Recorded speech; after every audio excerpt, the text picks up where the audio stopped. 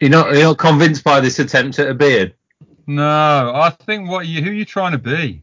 I'm just trying to be lazy. Are you? You Yeah. look a bit like, do you know Barry Glendenning, who writes for The Guardian? No. But I You was look, hoping you were going to say Barry Gibb. no, you don't look like a Barry Gibb, bro. I tell you, we could be the Gibb brothers. That'd be nice. What's your favourite Gibbs Brothers track? You should be dancing, yeah. That is a good one, I have to say. That is anything from that sort of Saturday Night Fever era. Yeah. Is a go-to, isn't it? It has a little bit of the sort of, I want to say early career Elton John, but like Goodbye Yellow Brick Road is like about the 7th album or something. Yeah. But that era, and that Inner Vision, Stevie Wonder thing going on. What an era. Yeah. You can stick your Genesis, your prog rock up your ass. Oh, yeah. I mean, what's that all about?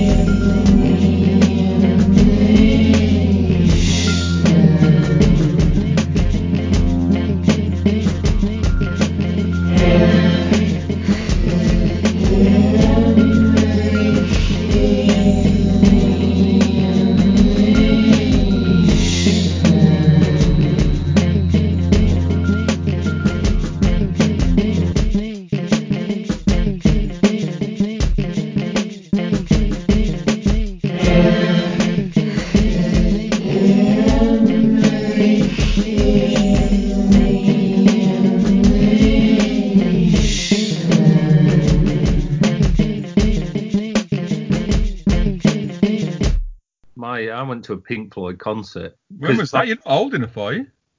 No, but one of my younger brothers was really into drugs, and there was an irony in that my mum wouldn't let him go to Pink Floyd on his own. And it was one of the first times I went to Leicester because the bus stopped on the way, and my brother hopped off the bus and scored some drugs in Leicester bus station. Got back on the National Express down to Wembley Arena or wherever it was. And how were they, the Floyd? I don't know. I wasn't moved by it. No. It's a weird sort of thing as well because everything about it is spectacular, but if the music doesn't mean anything to you, you can only sort of appreciate, well, there's a giant pig coming out of the wall, or there's a aeroplane clearly on strings going across. My first engagement with Pink Floyd was Another Brick in the Wall was number one in about 1980, wasn't it, or something? And it was like a really it was a depressing time in my life, really, the 80s. I think we discussed that last week, but I think it was. I mean, I know 1980, that's the 70s, isn't it? We all know that, but it's that era, isn't it? And for me, it was.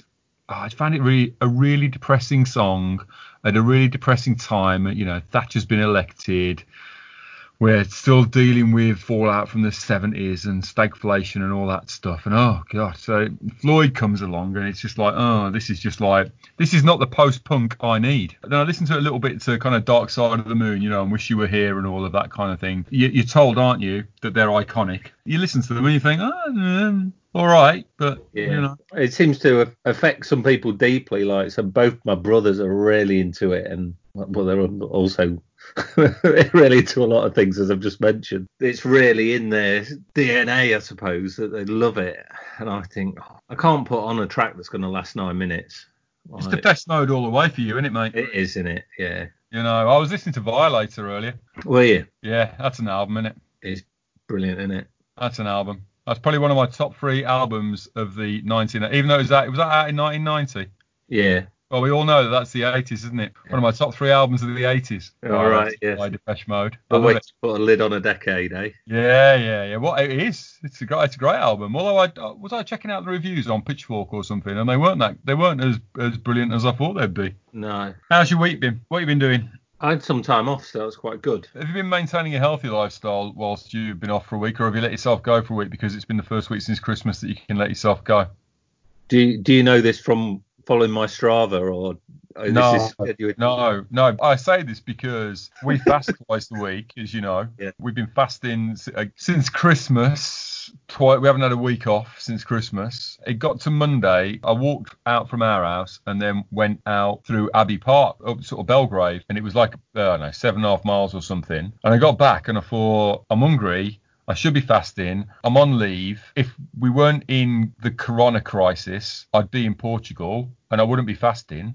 I thought, sod it, I'm having a week off, when I don't fast. So I've not been drinking every night, but I've not been on the, whatever it is, 600 calories twice a week. I might cut myself some slack this week. So I wondered because you're on leave, wondered if you would loosen the strings a little bit. I've loosened the cork in the bottle, so to speak. But actually, I've kept my exercise regime up. In fact, increased it bizarrely, but probably just by fluke. Have you increased it? Using a kettlebell because we bought one from Aldi. I've got the Isle of Mad stuff nobody needs.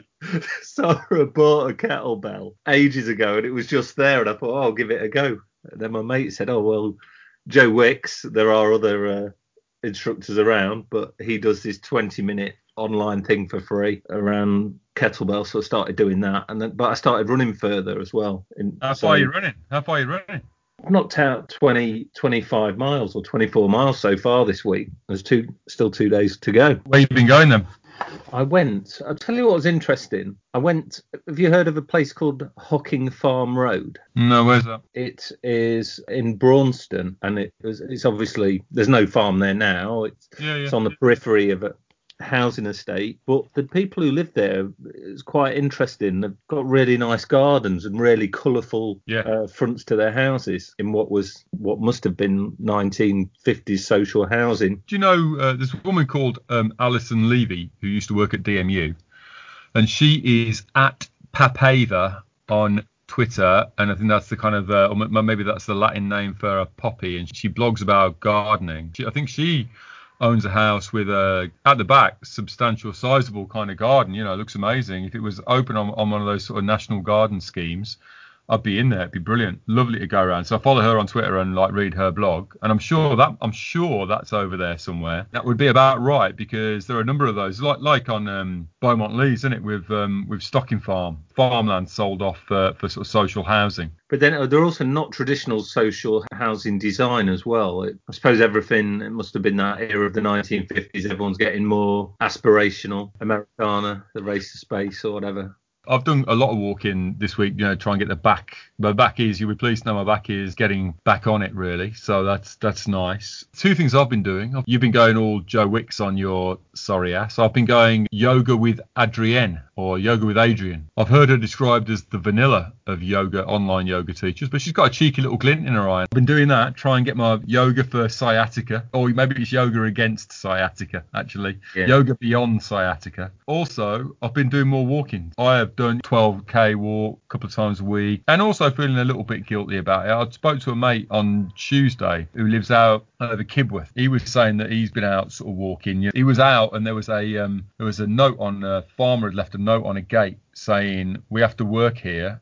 Go home. Don't touch the gates. Don't touch the stiles. Don't touch whatever." And I thought it was really interesting. And he was arguing that actually he was being careful, so it wasn't an issue. And I was sort of saying, yeah, but if everyone from the city went out, even if they were 2 yards apart, it'd be an issue, right? And that was really interesting. It did make me think about if I go out for like an hour and 50 walk, am I being selfish? It's an interesting one, though, isn't it? It's because you're not in the same place, though. You're not in a huge crowd of people, or you're not seeking to be. And I'm not touching anything or anyone. I haven't touched anyone, Mark, all week whilst I've been out. I haven't touched anything, like offend. It's interesting because I kind of watch myself, and I'm not deliberately steering clear of any street furniture or anything, so you don't brush against anything, and hyper vigilant in terms of people. And I think what I've noticed this week is a few more people sort of saying thank you when you move out of the way.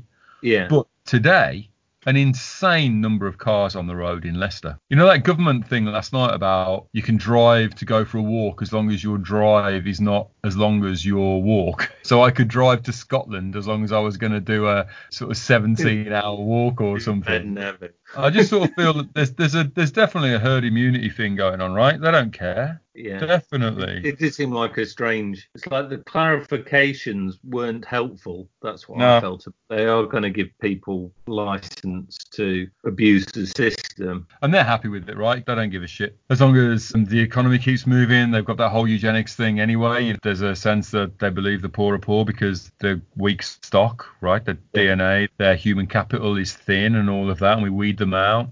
all of that kind of stuff. And who cares if a few geriatrics die? Get them off the social care bill, right? I feel angry about that, but I feel today, I looked down when I was sort of out for my walk, and I looked down Hinckley Road, and I'm thinking, and I'm just, well, you can't do anything, can you? And these cars are flooding into town. It's like a normal, I don't know, I'd say it was like a normal Sunday. It was that sort of level of busy. All right, it's not like rush hour, but it's pretty busy. Constant. It should be a rarity, shouldn't it, to see a car go? How have you felt about the old street diary this week? I feel like it slowed down a bit over the Easter weekend, so people taking holidays as they should. So it gave me a little bit of time to tidy it up as well. So I like that. I like what you've done. Curated it a bit. Got a nice feel to it now with side panels with the imagery on it. And obviously you can link through by contributor as well. So that's been good. I keep thinking that I should make a bigger effort to promote it. Like, should I create a Twitter feed? Well, do you think we should? I don't know. I think it's doing all right. It's getting, I mean, I'll continue to ping it around the Road WhatsApp group. There are some people that I thought would have contributed who haven't, that I'm a bit surprised about. Yeah. Well, we've got 4 or 5 hardcore contributors. No, that's really good, in fact.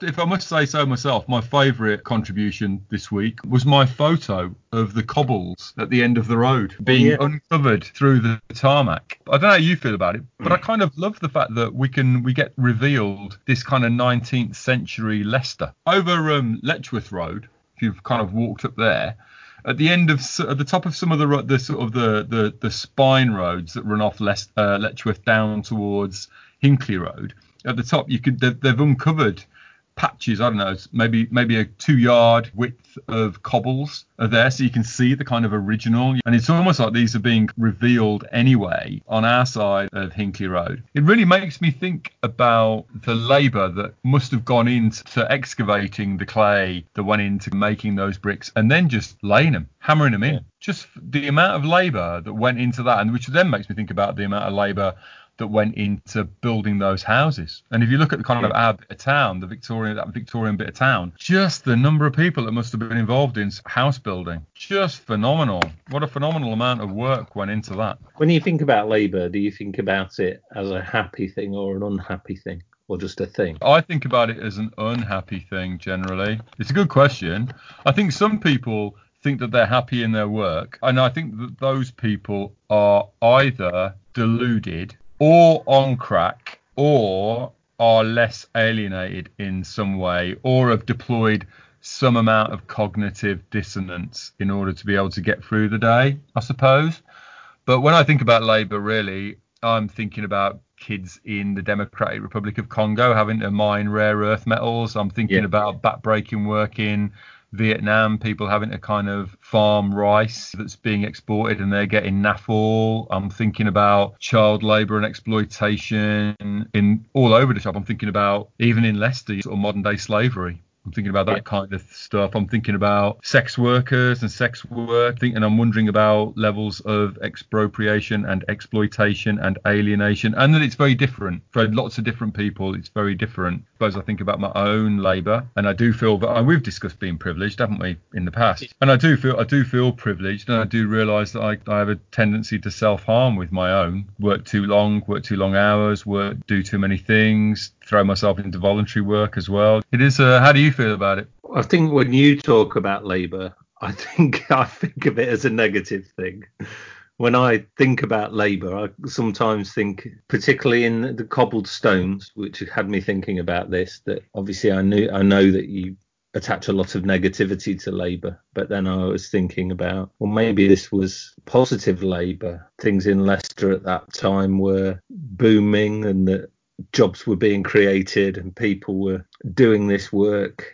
It was a less marketized environment, so those stones weren't imported from Sichuan in China, crafted by men in Markfield or Colville or whatever. And the positivity I think I see in labour, I suppose I kind of see it in terms of, Johan Johansson. Is he a Swedish composer I think he died of a drugs overdose very sadly 3 or 4 years ago. He did the music for Arrival, the film Arrival, which is like an amazing and beautiful film, and he did the music for that. He did this great album which included this track which back kind of mutualism and cooperative labour, and it's called the cause of labour is the hope of the world. It is this great track that it actually would connect to the cobbles, which would effectively be your point, that these cobbles were excavated and mined and shaped and fired. Well, I mean, a lot of them are blue bricks, right? So they might have come from Staffordshire, so they might have come from near where I was brought up, but they might have come from Colville or in that kind of sort of mining area of Leicestershire. And the argument being that it was our collective labour, that our collective skills, capacities, knowledge that made the world. And we get kind of exploited or alienated because the system co-opts it and then monetizes it or marketizes it or extracts value from it. But actually, it's the labour and the work of people like you and me and people like you and me across the globe and women across the globe and young people across the globe they're the people who are generating the skills that move us forward. They're the people who are generating the skills that release the source code for the RNA, the genetics of COVID-19 that enable us to come up with some solution. Trump might want to buy the solution, right, for America, but it's people like you and me who are sequencing the genome, who are then trying to come up with antivirals, who are coming up with, hopefully with a vaccine, or who are discussing social distancing and what we need to do. And for me, the crucial thing is that the positive, because you are right, I'm quite negative about all this. The positive is that we understand that it's people, humans, who are doing that. It gets captured by Silicon Valley entrepreneurs or whoever the hell it might be. But the critical thing for me is that we celebrate those individuals and those groups and those research groups and those communities who are finding solutions and who are building things locally.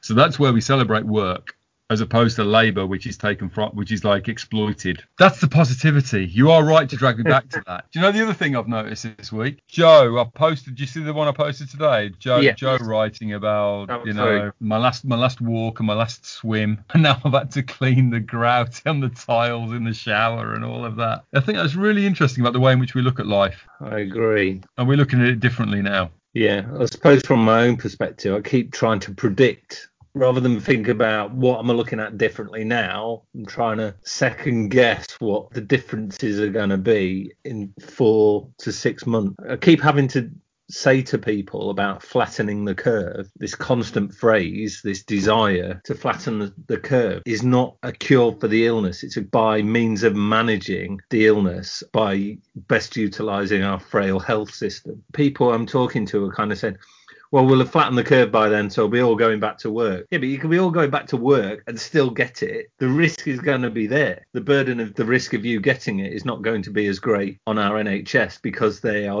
hopefully, people are going to be getting it in manageable numbers. And people don't seem to understand that. They think flattening the curve means it's somehow being eradicated. Well, there's a lack of corona literacy, right? Is that a desperate need to get back to what we had rather than an understanding that now we're living with the virus? This is us living with this virus before the next virus. So it's a desperate need to kind of, we can win the war because it's a war, right? Everything's a war. So we can win the war on this and then get back to what we had. And that's what they're after. A lot of people, I'd quite like that, to be honest. It's just, I think the government is kind of playing this game, and it is the Conservative Party are playing this game, and it's very similar to Brexit. We're going to get Brexit done. I'm going to get it done in the fastest time possible because we're the party of doing things or whatever, usually screwing people over. We're the party that will get this done. We're going to get Brexit done. Brexit means Brexit, and so on and so on. So now they've come into this situation.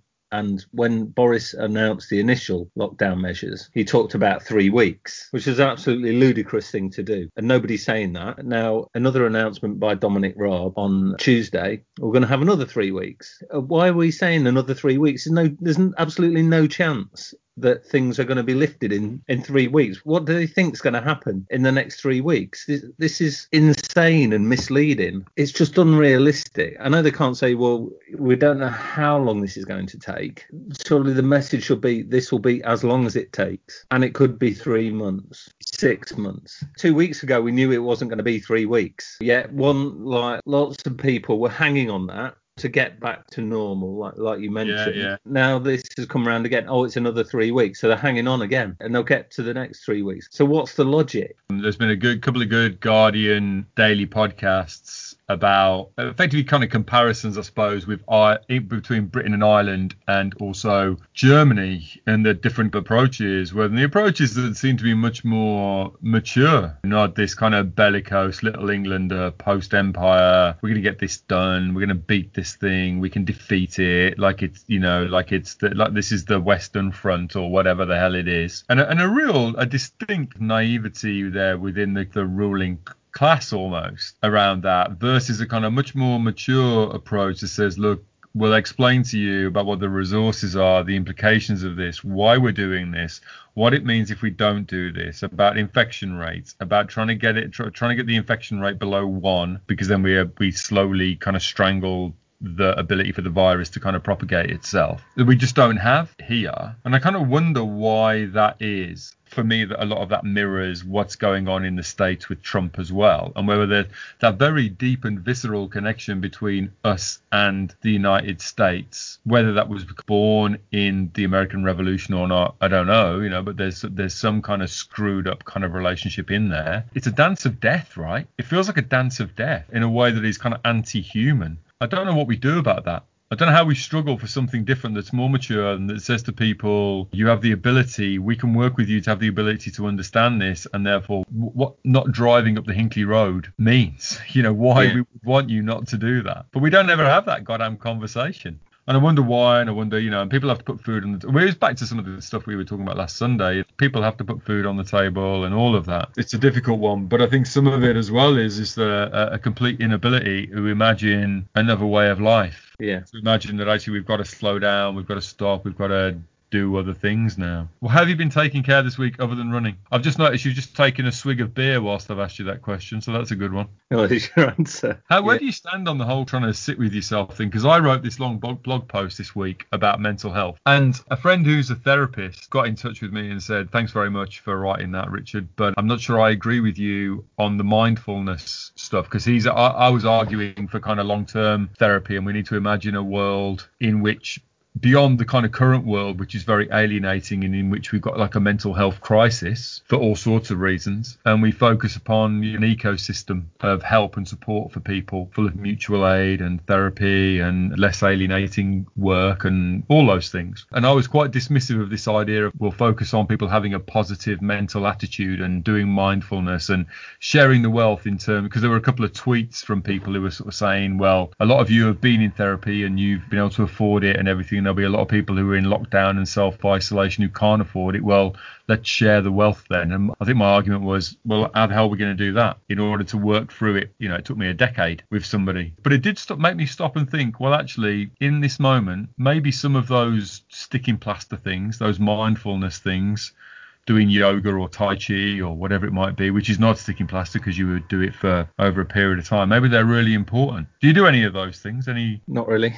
Stopping and thinking about yourself? And no, it wouldn't occur to me to do that. Read lots of books and articles about these entrepreneurs who get up at 5 a.m. to be more productive and then spend their first half an hour meditating. And I think, well, surely I'll just fall back to sleep. After I had my first breakdown, I was living in Darlington. So this would have been about like the year 2000, something like 2000, 2001. And I bought a few self-help books, I guess early mindfulness type books, and started to do meditation. And what I found was that the sitting position was so uncomfortable. I used to get really bad pins and needles, and it was game over for me. Yeah. There was only once where I felt something shift and I had this flow of energy through my body. I guess part of it is that I've never really practiced it enough. There's definitely, I'm sure there's something in there. I think you need a pro for that kind of lark, to be honest. And the idea that I'd hire someone to tell me to relax is ridiculous. What's the story with the family this week? Well, Sarah was at work today, and how's that going? It's all right. It's manageable. Got many children in? No, not many. I think like a handful, if that. And so I got the boys out on their bicycles. Out to the park?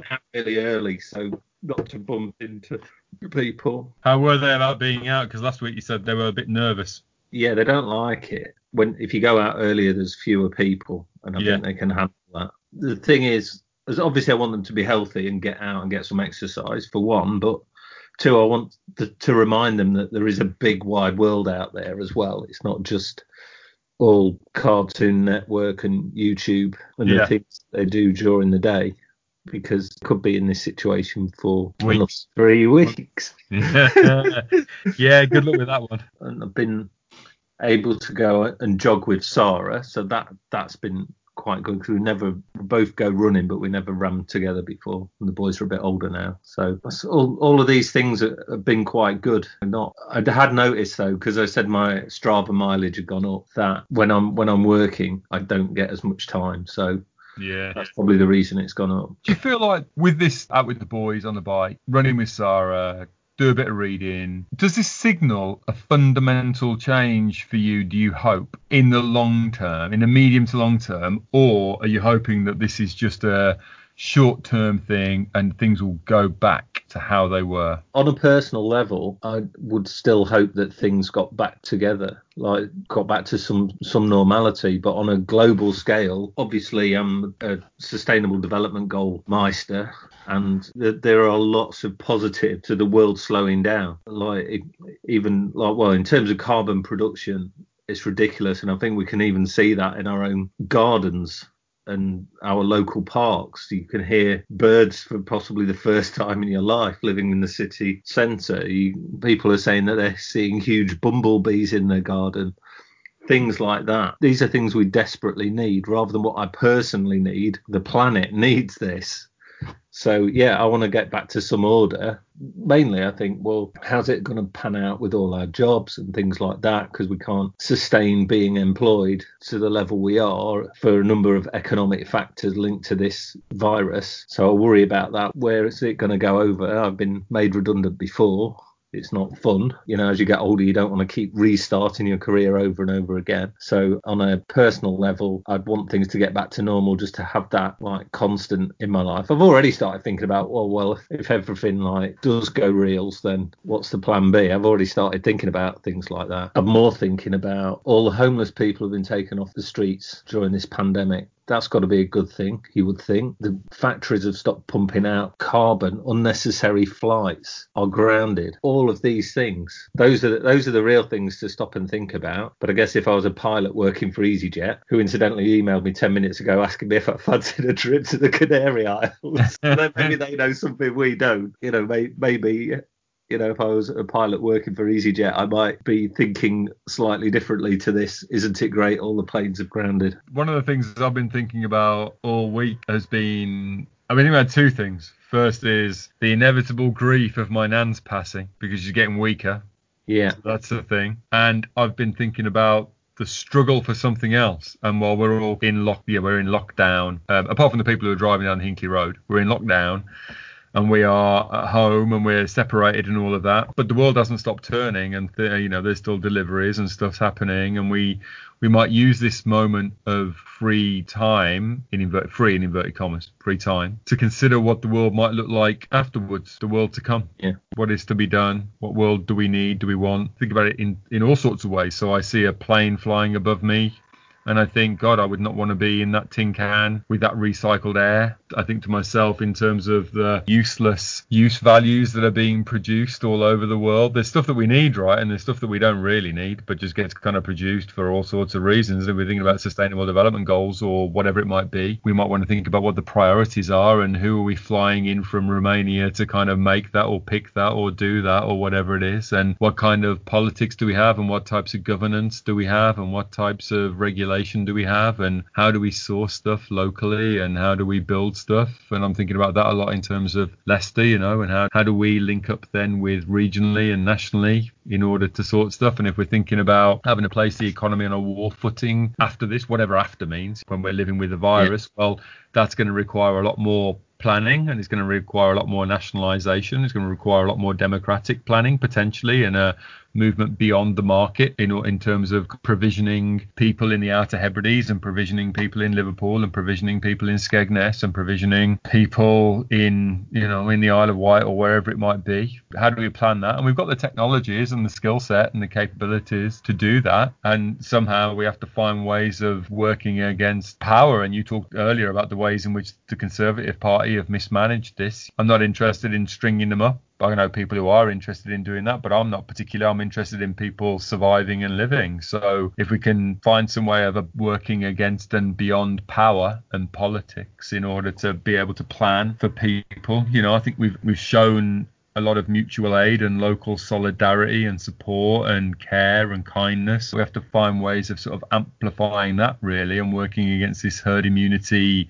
marketized bullshit. If we can get, as you said a couple of weeks ago, if we can get people off the streets, we can get people off the streets, right? And that's the interesting thing about sustainable development, really. Lots of people think immediately about plastic or hunger or quality education. And from about Sustainable Development Goal 6 to Sustainable Development Goal 13, there's just a huge chunk ultimately about infrastructure and about how the world is organized to some degree. And I think we mentioned it in probably the first podcast we did, that I felt that this shows that if you're going to have the market driving everything, you need a strong public service alongside it. So you can have your market and your capitalism, providing you use the capitalism to invest in hospitals and in care systems and in public services across the board. I tell you, the book you want to read is by Michael Rosworski and Lee Phillips, The People's Republic of Walmart, How the World's Biggest Corporations Are Laying the Foundations for Socialism. That's what you want to read. I've got a copy. I'll bring it round. It's really interesting in talking about democratic planning. I read it alongside reading a book on the Venezuelan communes and the commune law under Hugo Chavez in Venezuela. But the kind of two together are about kind of local autonomy and autonomous production that is then more centrally, democratically planned and managed in a way that I guess might have happened potentially in the CyberSim project in Chile under Allende. That's a thing for me. How do we use those infrastructures that have been created under capital? How do we use those infrastructures that would enable us to they can get us bananas from Costa Rica just in time, and we can put people on the moon using those infrastructures. So for me, it just sort of strikes me that there must be all sorts of ways in which we can invert it so that it becomes more democratic, and we can start to think about what kind of planned society do we want. That isn't a top-down hierarchical. So I'm not interested in the Soviet thing. Not at all. But there have to be ways in which we can decide. And that might mean we have to make compromises. It means we can't fly to the Dominican Republic for that weekend. I can't buy that second home on the Greek island or wherever it is, because socially it's unacceptable, because 7 billion people can't do that kind of thing. But there will be other ways in which we'll have certain ways of living that are enabled. I think that's one of the beautiful things of the virus, is that it forces us to have these kind of conversations around what are we willing to bear. Yeah. What have you got on for the rest of the weekend? I'm going to go running early tomorrow because I want to run down New Walk. That's a run, nice. Yeah, but I don't want to do it while people are there.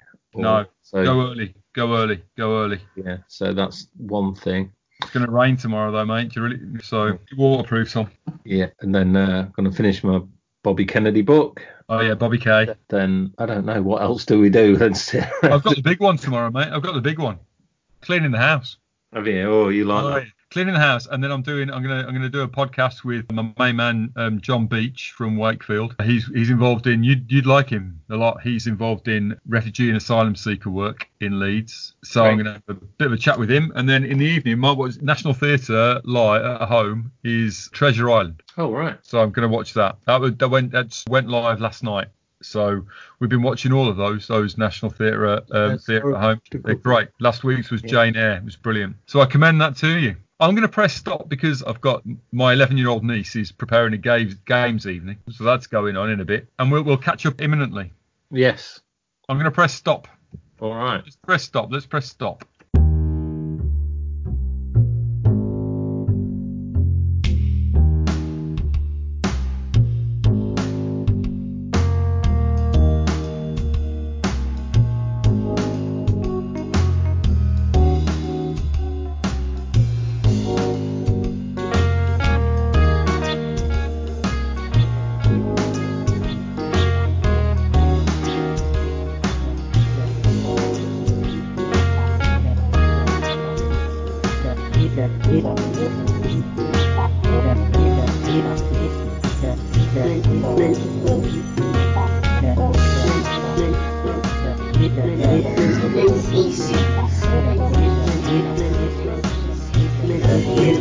Peace.